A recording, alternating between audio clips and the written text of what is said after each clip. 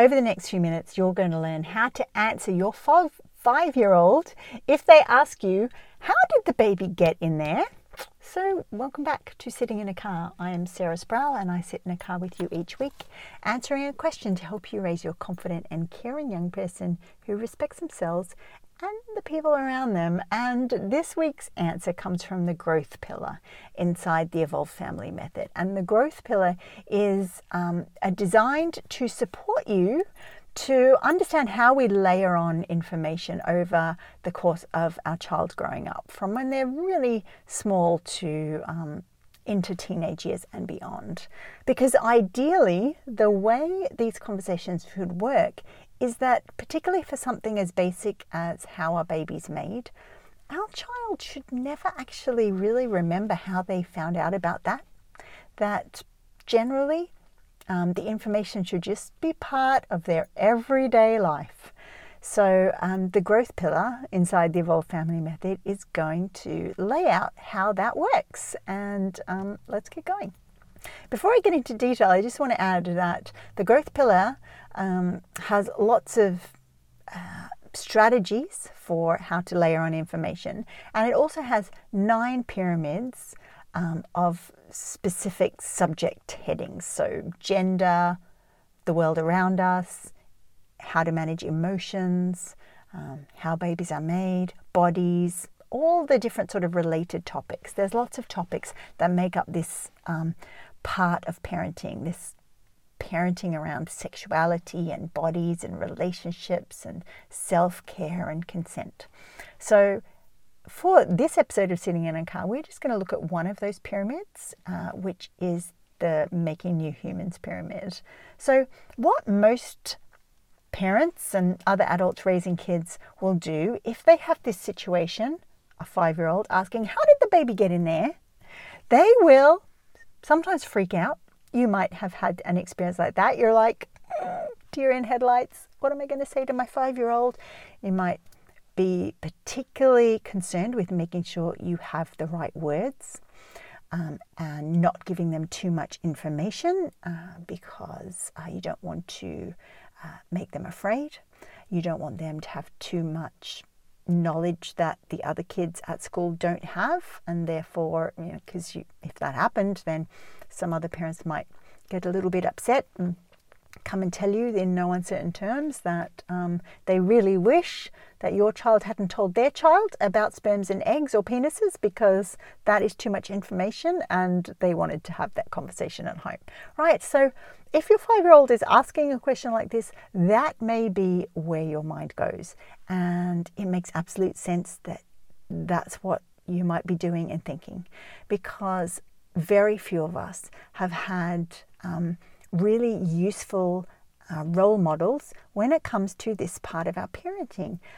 Our families that raised us may have been so loving and so good at lots of different parts of bringing us into adulthood, but they were just doing the best they could with the information and skills they had. And when we were growing up, it was sort of like, well, you didn't really say much to kids about this sort of thing. You waited till they were a bit older. That was the norm. And, it's logical. The world was a different place back then. So when we follow sort of this behavior pattern of maybe freezing or feeling particularly awkward, wondering if we're going to say the right words, in fact, maybe we just sort of redirect our child so we don't have to answer the question right then, it is a sign that the courageous tongue-tied parenting effect is in play. And that effect will make you feel like you have to get it exactly right. And there'll be a lot of pressure and concern. You may feel like you don't have the skills and the knowledge to be able to do this right. And see, these feelings aren't wrong, but you'll notice that these feelings don't support you to give your child the information that they need, and really seize this chance to show up as the adult who answers questions about this sort of thing. So let's work out how to leave the courageous tongue-tied parent effect behind and move into skills and knowledge that will help us build our evolved communicating family, which allows us to create connection with our growing kids, lasting connection, by talking about sensitive things in a way that feels comfortable and easy for everyone involved. Point 1. A kid who's 5 and is asking how a baby got into a uterus or into a tummy is absolutely ready to hear detail about how that baby was conceived.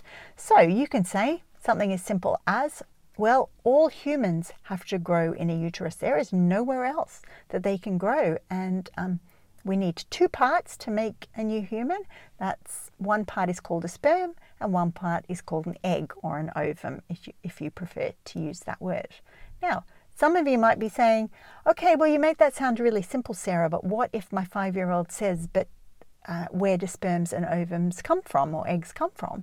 And then you can simply say, well, eggs are kept in ovaries and sperms are made in testicles. And then some of you at the back might say, okay, but my kid has said, but how did the sperms get to the eggs, or where are testicles, and the stories go on. So then you can say, well, there are 3 different ways sperms and eggs come together. The first way is with a special scientist who puts sperms and eggs together in a special little container and then puts that into the uterus. Sometimes a special doctor will put sperms into a uterus to find an egg.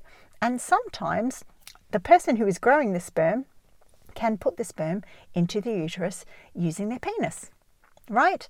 And a child may go, oh, that's weird, and then go off and play.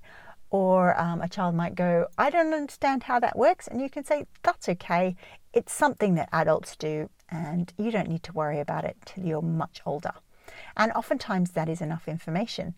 Someone actually sent a message and a question to me the other day saying that their 5-year-old wanted to see a picture because they didn't understand what was going on. And you will find, actually, as bizarre as it might seem, there are books out there that are really good at portraying this part of being human. There's a really great book by Rachel Greener called Making a Baby, and that has some diagrams, cartoon diagrams, completely like child friendly, that can help super inquisitive kids. And to be honest, really, books like that can be part of our everyday family bookshelf. So don't feel worried or unsure about whether those sort of resources are useful. They're absolutely useful and can really help inquisitive children to get a sense of what is actually going on to make a new human. Point 2.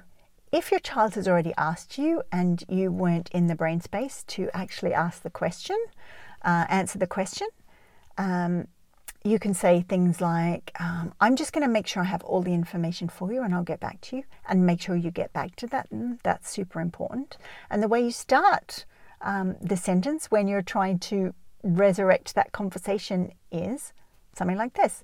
I was thinking about that really great question you asked the other day about how babies get into tummies or into uteruses. And I've thought of a few different things that might be interesting for you. And then you go off and you say all that I've said in point 1. So it's very much about giving information in ways that are super matter of fact, and answering your kids' questions and not being afraid of giving too much information, because anything to do with how babies are made and sperms and eggs getting together and that everything grows inside a uterus is absolutely reasonable to talk about with a 5-year-old. Point number 3, just because your child has asked and you have answered them doesn't necessarily mean they are going to remember. And this is really important. So pay attention.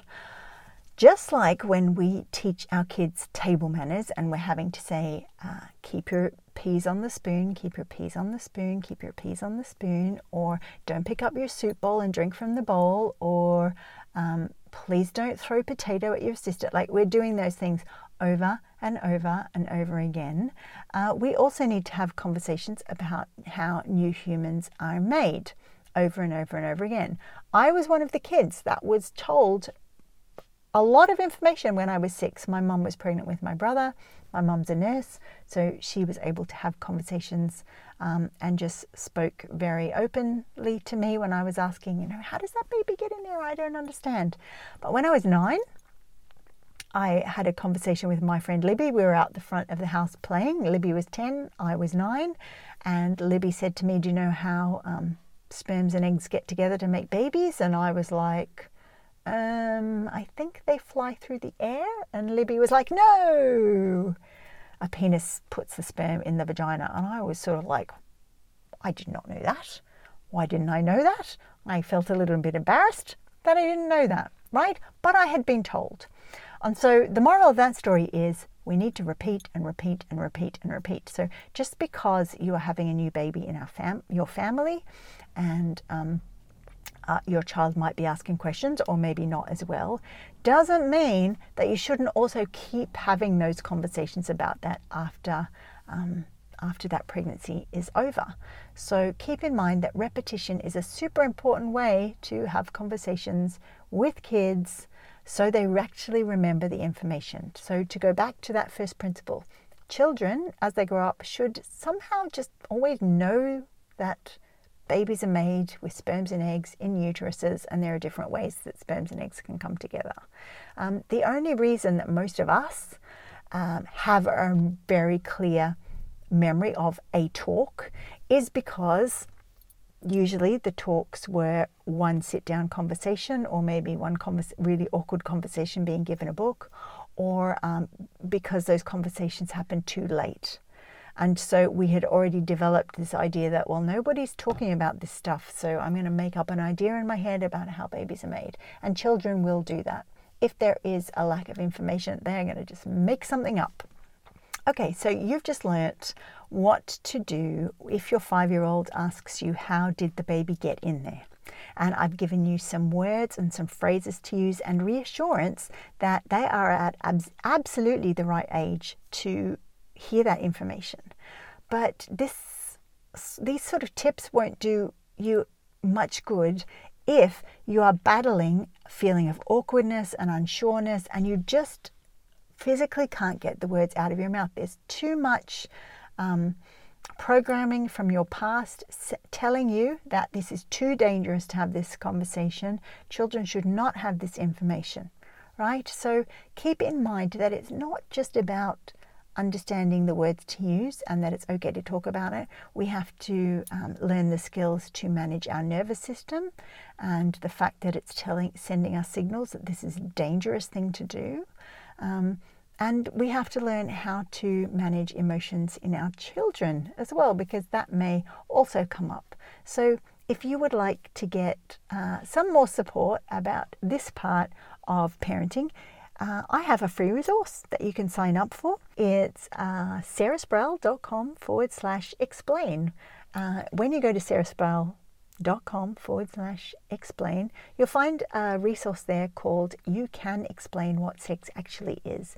And it's 15 minutes, very short, easy to follow, instructions in a video like this, but also written down that you can watch over and over again. And it's well worth the time to get that resource, because you don't need to be embarrassed about needing help to do this stuff. We're all in various need of certain types of help. We might need help with feeding our kids balanced meals, or making sure they get enough exercise, or maybe they're having difficulty making friends, and so we get help with that. This is just another part of parenting, and you are not on your own. And this is sitting in a car for another week, where I've answered a question to help you raise your confident and caring young person who respects themselves and the people around them. Bye for now.